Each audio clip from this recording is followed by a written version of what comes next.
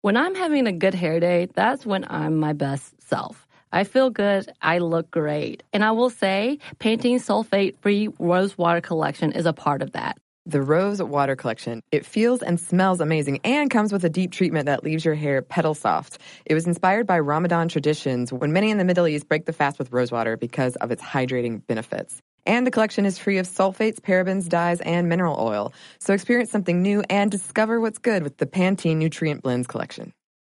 Hi guys, my name is Sammy J. I've been working as a correspondent and interviewer since I was 13. And now at 17, I am so honored to be the youngest person to have her own podcast on iHeartRadio. It's called Let's Be Real with Sammy J. We'll have in-depth and unfiltered conversations with celebrities, activists, athletes, and influencers. We'll cover topics we're curious about, topics my guests are passionate about, and topics many of us are just too afraid to talk about. I get past the fluff to what's real. We go there, and it's fun, pretty crazy, and very revealing.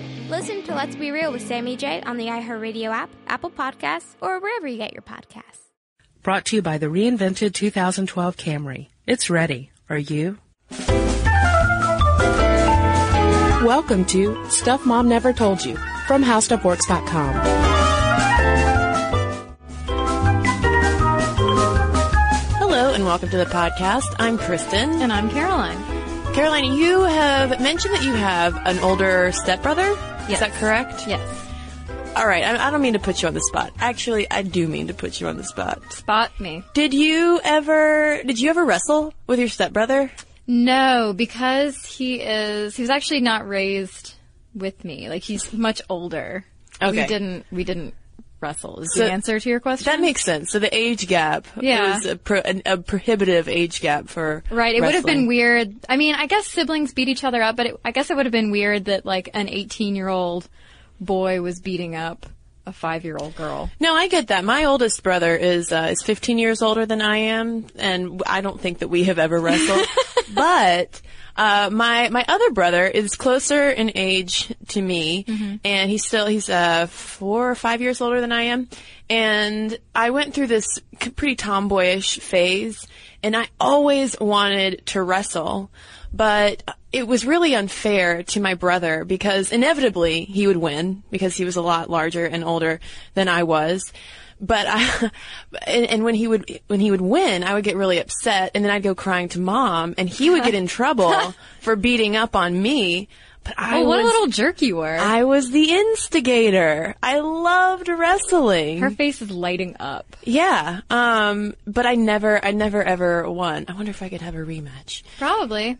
Anyway, I'm thinking about wrestling because we're talking about wrestling today in the podcast. So I was just curious to know if you had sparred. No, we hadn't sparred.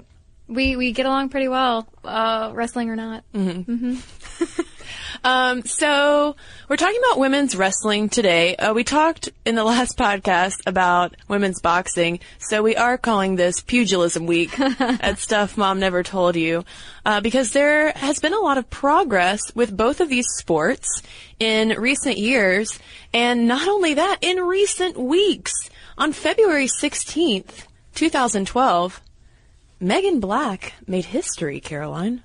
Yes, a little 106-pound high school junior became the first female to win an Iowa State wrestling match. And actually, well, sort of. Yes, she did. But last year, Cassie Herkelman won by default when her male wrestling partner, refused to wrestle her. Her potential wrestling partner, who then forfeited, was named Joel Northrup, and he even issued a statement on his refusal. These are very official high school wrestling matches that take place in Iowa. As you will soon learn, Iowa is just a hotbed of wrestling in the Midwest. But he explained why he forfeited to Cassie Herkelman last year. He said, "I have a tremendous amount of respect for Cassie and Megan and their accomplishments. However, wrestling is a combat sport and it can get violent at times. As a matter of conscience and my faith, I do not believe that it is appropriate for a boy to engage a girl in this manner." Clearly, Joel Northrup would have been uncomfortable at my house when my brother and I were wrestling. But yeah, he didn't think it was okay to wrestle a girl. But Megan Black did in fact, wrestle a guy to the ground and became that first female winner of an actual bout, not just a forfeit. Right, yeah, good for her. But Northrup isn't the only guy to kind of feel uncomfortable with the idea of wrestling women or girls. Two researchers from the University of Iowa in fall 2011 sought to understand gender and masculinity issues among high school athletes, particularly high school wrestlers. And these are their parents, they're wrestling fans, and they went to observe wrestling and talk to a bunch of guys. And they took notes basically about masculinity, how the guys viewed themselves and each other. And they noted that a performance practice that they found to support orthodox masculinity included never wrestling a girl.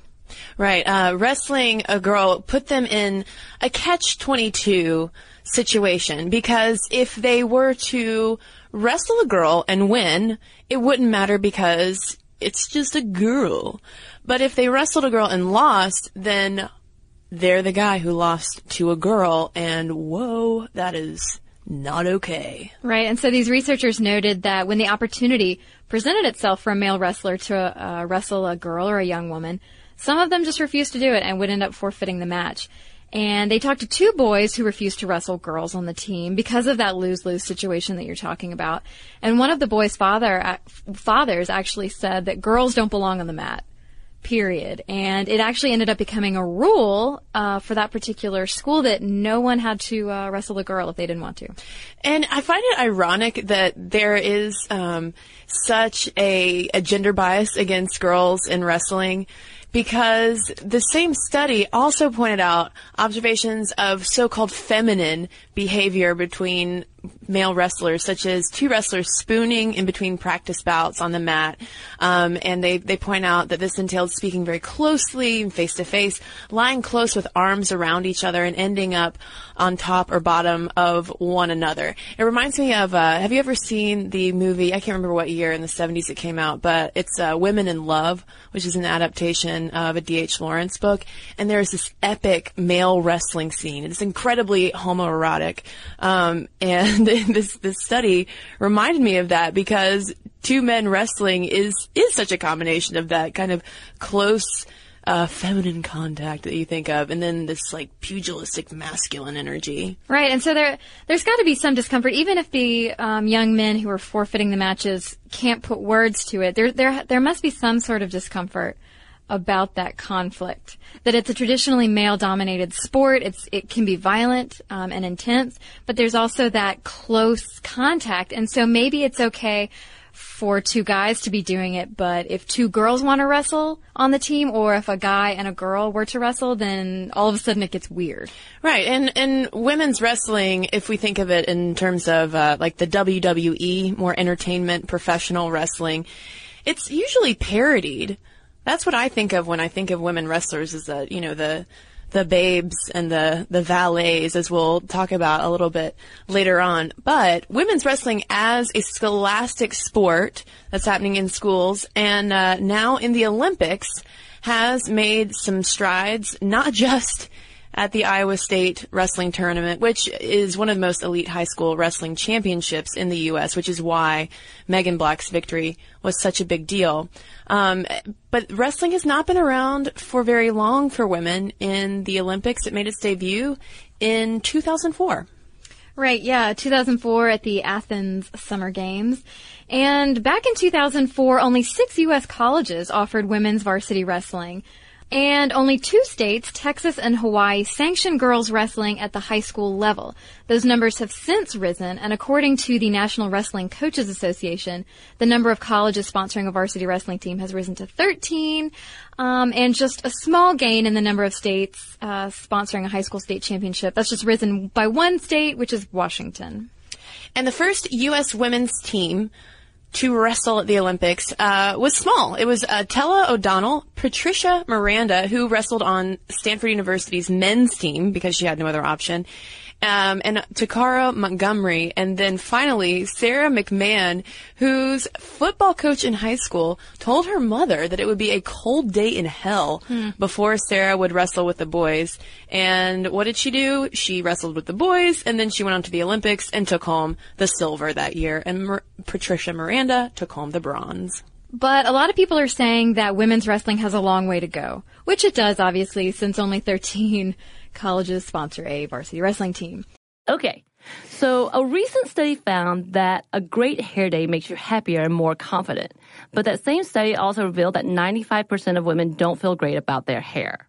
I can definitely relate to the confidence part, because if my hair is doing something a little weird, something I don't want it to do, then I can't stop thinking about it the rest of the day. Oh my God, we've all been there. Pantene's Rosewater collection feels and smells amazing and comes with a deep treatment that leaves your hair petal soft. It was inspired by Ramadan traditions when many in the Middle East break the fast with rosewater because of its hydrating benefits. And the collection is free of sulfates, parabens, dyes, and mineral oil. Your hair does look really great. Thank you. I actually worked in a place for a while that was very sensitive environmentally, and we weren't allowed to use shampoos that had sulfate in them, so that's something that I look for these days. And bonus, I love the way that my hair looks now. So experience something new and discover what's good with the Pantene Nutrient Blends collection.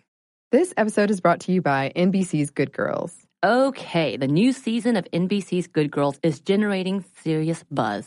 Christina Hendricks, Retta, and Mae Whitman have never been more hilarious as America's favorite moms turned gangsters, Beth, Ruby, and Annie. Already this season, there have been some big twists and breathtaking surprises. The fans love it, and the critics do too. Variety calls Good Girls addictive and audacious. Entertainment Weekly says it's just what you need, and Rotten Tomatoes certifies Good Girls 100% fresh. So, if you've missed any of the new season, get yourself online and stream it now. And Sundays on NBC, watch it live. There's sure to be big twists and huge surprises. So you'll want to enjoy your Good Girls experience in a spoiler-free zone. The all-new, all-hilarious season of Good Girls, Sundays on NBC, and streamed anytime. But Terry Steiner, the U.S. women's coach, says we have a great elite level team, but our development team is below other countries. Women's wrestling is still not accepted in the high school systems here, while Canada has it in most high schools and 19 colleges. It's a matter of changing attitudes. And Steiner also wasn't initially convinced about women wrestling. He was a little conflicted when he was first offered the job of coaching that first women's team for the Olympics. He says, I had reservations because I'd never been involved with women wrestlers before, and I'd never paid attention, and I had a lot of ignorance and stereotypes. But of course, these very athletic and strong women who had been wrestling boys for years proved him wrong, and he was very happily surprised. Yeah, and he really came around because in June 2011, he said, we're going for 4 medals and we're capable of it.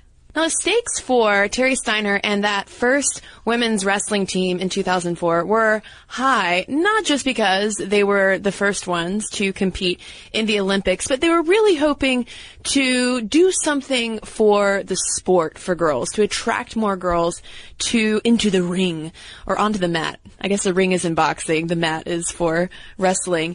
And they often brought up the 1996 U.S. women's soccer team and Mia Hamm and how their victories at the Olympics really put soccer on the map for women. And perhaps it has had a positive result. ABC News reports that 5,000 girls are wrestling nationwide now, which is a 300% increase in the preceding 5 years. But that, is totally eclipsed by the number of boys in high school who are wrestling, which comes to around 275,000. And there's not just more boys competing in high school and college levels. There's going to be more men, obviously, competing in the Olympics. And men get to compete in both the freestyle and Greco-Roman wrestling, whereas the women's wrestlers only take part in the freestyle event and only in 4 categories. But there is a downside to all this good news about the Olympics and more girls getting involved in wrestling, and isn't that grand?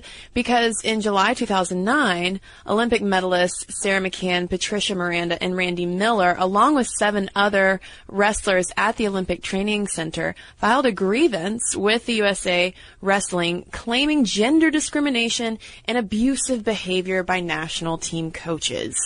Right. It's pretty ugly and unfortunate, all the stuff that they're claiming.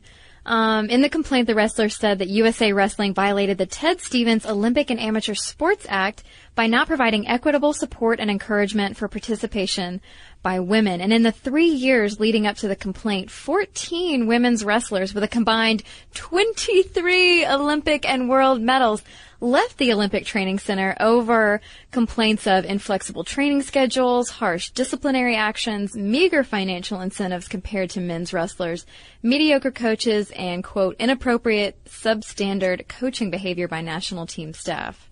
Which is completely unfortunate. I mean, these girls have had to, basically fight for their right to wrestle, literally and figuratively for years. And once they're finally reaching through the top tier of the sport, they're encountering the same kind of discrimination, like that, Sarah McCann's football coach who said that hell would freeze over before she could wrestle with the boys.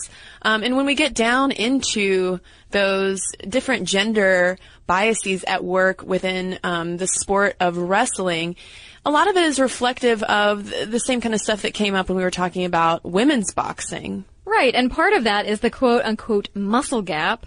In the study Gender, Sexuality, and Sport by Kyla Bremner, she discusses what Mary Jo Kane refers to as the muscle gap, which is used to justify the division of athletic competition along gender lines, basically saying, men have always been thought of as stronger with more endurance, and they're naturally better performers, so they can do more than women can. And I think it's worth noting that Bremner knows what she's talking about. She is the first Australian female wrestler to compete at the Olympics, and she's also a doctor. But yeah, she cites some of her personal experience. One of those being that she tried to enter a men's competition in Australia, but was denied on the grounds that she could be hurt by her male opponents. I mean, couldn't any opponent be hurt? Yeah. In a wrestling match? I mean, it's silly because wrestling is a weight class sport, right? Yeah. So she wouldn't be fighting against some 300-pound giant beefy dude, right? So let her wrestle. Sounds like there might be some discomfort yet again with that close physical contact, the issue of sparring with a woman. But what really takes the cake in Bremner's experience is when one of her male teammates refused to get in the ring with her. I could keep calling it the ring. Get on the mat with her unless she shaved her legs. Right. They didn't like the idea of wrestling with someone who was, I guess, acting masculine. Do male wrestlers remove body hair, kind of like male bikers? Is that a thing? Because if that's the case, okay, if everybody's shaving their legs, all right. You can't have any wind resistance on the mat. Right. That would really slow you down wrestling. Well, also, it would seem like it would be advantageous for male wrestlers to at least shave their underarms, because that would hurt if someone just grabbed a handful of your thicket of underarm hair. Yeah, but I mean, so look at this. She's a woman in a male-dominated sport. And while they've let her in that far, they're like, well, we're not going to touch you unless you shave your legs. But then when she shaved her head, they were extremely distraught. They're like, you shaved the wrong thing. We said legs, not head. Bremner! Wah, wah. So, yeah, in her essay, Bremner brings up some points that perhaps, it could bruise a man's ego, which sort of came up with those high school students in that study we talked about earlier.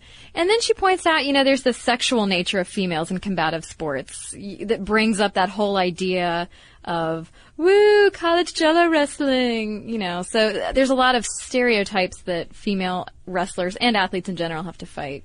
Well, and I would argue that this whole sexualization aspect is a lot more pertinent to female wrestling as opposed to female boxing. Because with boxing, you're just going for some punches. Whereas with wrestling, there is a lot more groping and all over contact that's involved, which brings up, images such as, old school where they have the lubricant wrestling, Jello wrestling competitions, things like that. Right. And there's also a sideshow aspect to women's wrestling. If you look back at the cultural history of it, again, reminding me of Andy Kaufman, the comedian, when he was doing all that kind of performance art, and one of his things was that he would wrestle women. And it was just a crazy thing to do. But the thing that we probably don't realize a lot is that women have been wrestling for quite a long time, going back to Spartan girls who wrestled in Roman and Byzantine times. This is coming from a film by Independent Lens on PBS called Girl Wrestler. Yeah, they talk about girls in African tribes often wrestling as part of initiation into womanhood as well. So this wasn't limited to one area or one time period for certain. Okay. So a recent study found that a great hair day makes you happier and more confident. But that same study also revealed that 95% of women don't feel great about their hair. I can definitely relate to the confidence part, because if my hair is doing something a little weird, something I don't want it to do, then I can't stop thinking about it the rest of the day. Oh my God, we've all been there.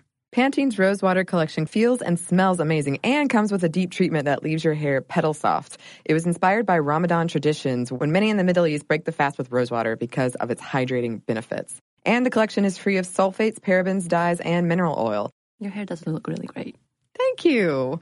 I actually worked in a place for a while that was very sensitive environmentally, and we weren't allowed to use shampoos that had sulfate in them, so that's something that I look for these days. And bonus, I love the way that my hair looks now. So experience something new and discover what's good with the Pantene Nutrient Blends collection. Here's the thing. Saving money with Geico is almost better than playing pickup basketball. Because there's always that guy who joins your game.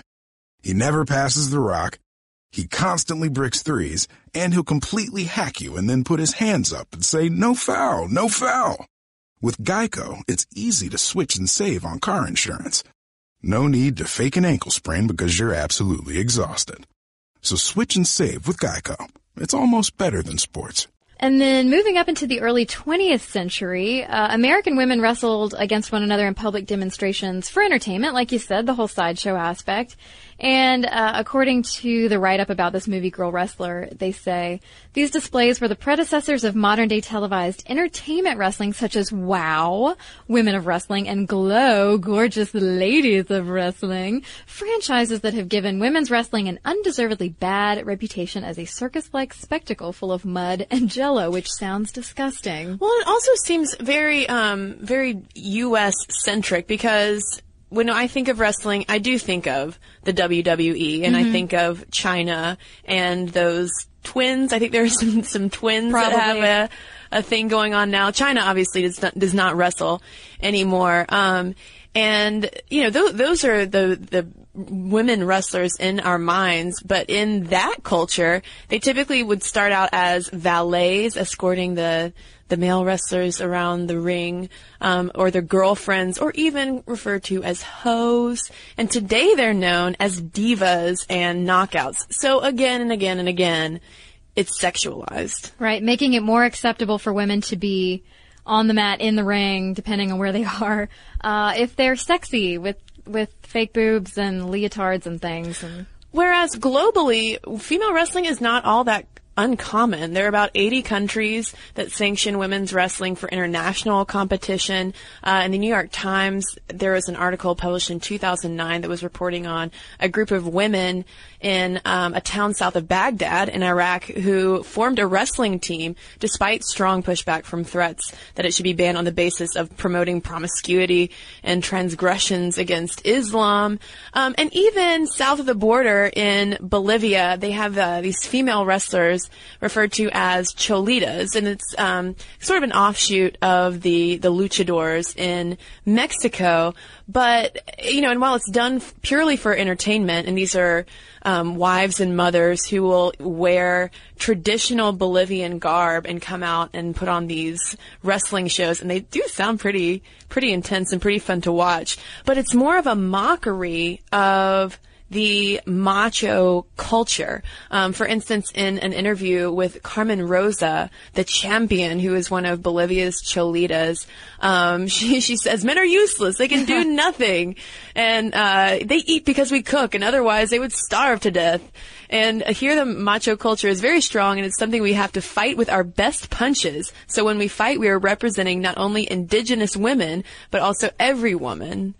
So there, and that kind of feminist statement is certainly not proclaimed by the divas of the WWE. Right. You could look at the Cholitas as being exploited. Mm-hmm. They're there for entertainment. They're getting leered at by all the drunk men in the stands, but they are a very oppressed group of people. They have been considered for centuries just lower than the low. Mm-hmm. And this is sort of a way, it seems that the attitude that I got from reading a bunch of these articles about these fantastic women, this seems to be a way that they're taking some power back for themselves. They're still, a lot of them are still married, still have families, but they're taking the extra cash they get from these tournaments and bringing it home to supplement income. Absolutely. And it stands in such stark contrast to the entertainment wrestlers north of the border. Although there are some pretty colorful characters. We haven't talked much about women in the WWE, but, what about Mildred Burke? I love her. This is from the Professional Wrestling Hall of Fame. Burke was born in 1915 in Kansas, and after seeing her first match, she convinced future husband Billy Wolf to train her. Wolf was the Missouri State Wrestling Champion and the Kansas City YMCA Wrestling Coordinator. And she actually started wrestling on the carnival circuit in 1934 and offered $25 to any man within a fair weight range who could pin her in 10 minutes. And supposedly it never happened. She got that $25 every single time. And even when Billy Wolf at first, when she asked him to coach her, he wanted to teach her a lesson because he assumed that since she was a woman, she'd be a terrible wrestler. And so he recruited some guy in the gym to body slam her. Burke didn't care. She body slammed him right back. Booyah, Grandma. And then they got married. They did. And after an incredible streak of championships, Burke lost the belt in 1954 in Atlanta. And that same year, it was kind of a rough streak, that same year after her divorce, she created the World Women's Wrestling Association before retiring 2 years later. And other wrestling aficionados out there might also have heard of Lillian Ellison, better known as the Fabulous Moolah, who started wrestling in the early 1950s, but a promoter suggested that she change her name because Lillian is not the most fearsome name. Right. And so she told the promoter that she wanted to do it for the Moolah, and hence her new nickname was born. Right, but she actually started out as one of those valets that you're talking about, basically just being arm candy to the main attraction, the male wrestlers. And so her name when she started out was not the Fabulous Moolah. That didn't come till later. She started out as Slave Girl Moolah, which is less awesome. But she soon was wrestling in her own right, and that's when she became known as the Fabulous Moolah. And I just like to point out that she had nothing to do with Iowa. She got her inspiration from watching wrestling in Columbia, South Carolina. And the person who would go on to defeat the Fabulous Moolah many years later was Wendy Richter, who befriended Cyndi Lauper in 1984, which forged a relationship between MTV and WWE. A random cultural note there. Yeah, and that led to MTV's, I don't remember this, maybe someone does, and they can tell us how it went, but it led to MTV's Brawl to End It All, which is where Wendy defeated FM. The Fabulous Moolah. The Fabulous Moolah. But that kind of wrestling is so much different than the wrestling on that tiny mat where, these athletes are going to the Olympics. Right. Pretty soon. Yeah. There is definitely, a shift in perspective between the actual athletes. Not that WWE wrestling women aren't athletes, but between the women who are working to get to the Olympics and the women who are arm candy on TV. Mm-hmm.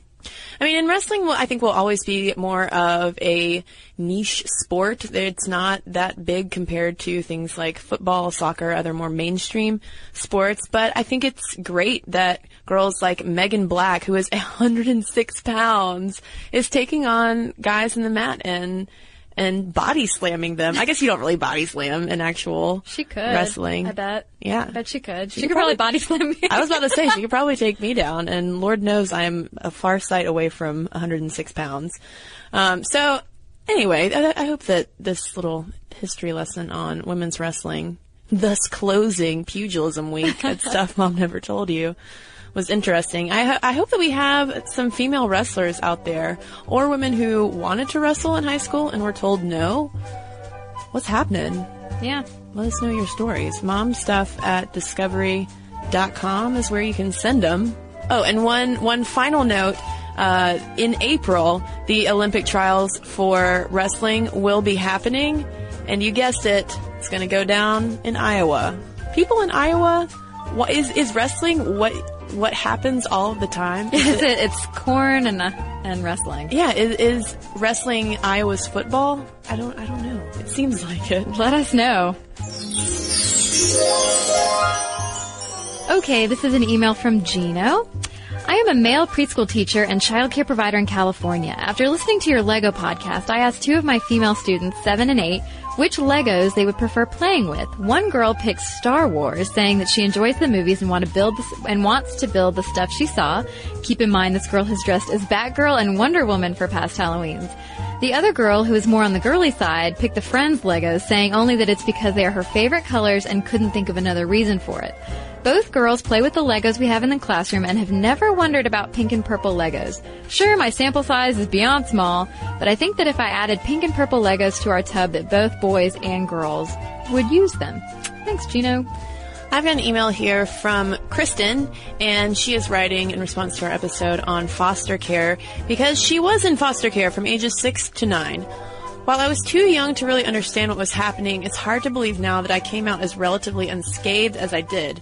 The children's services in my county had disturbingly few resources, including enough foster homes, so they weren't as selective about homes as they should have been.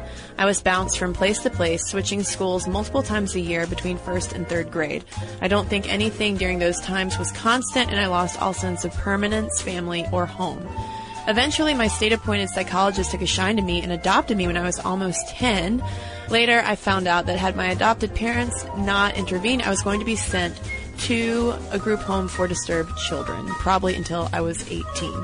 As I get older, it weighs on me how unlikely my outcome was.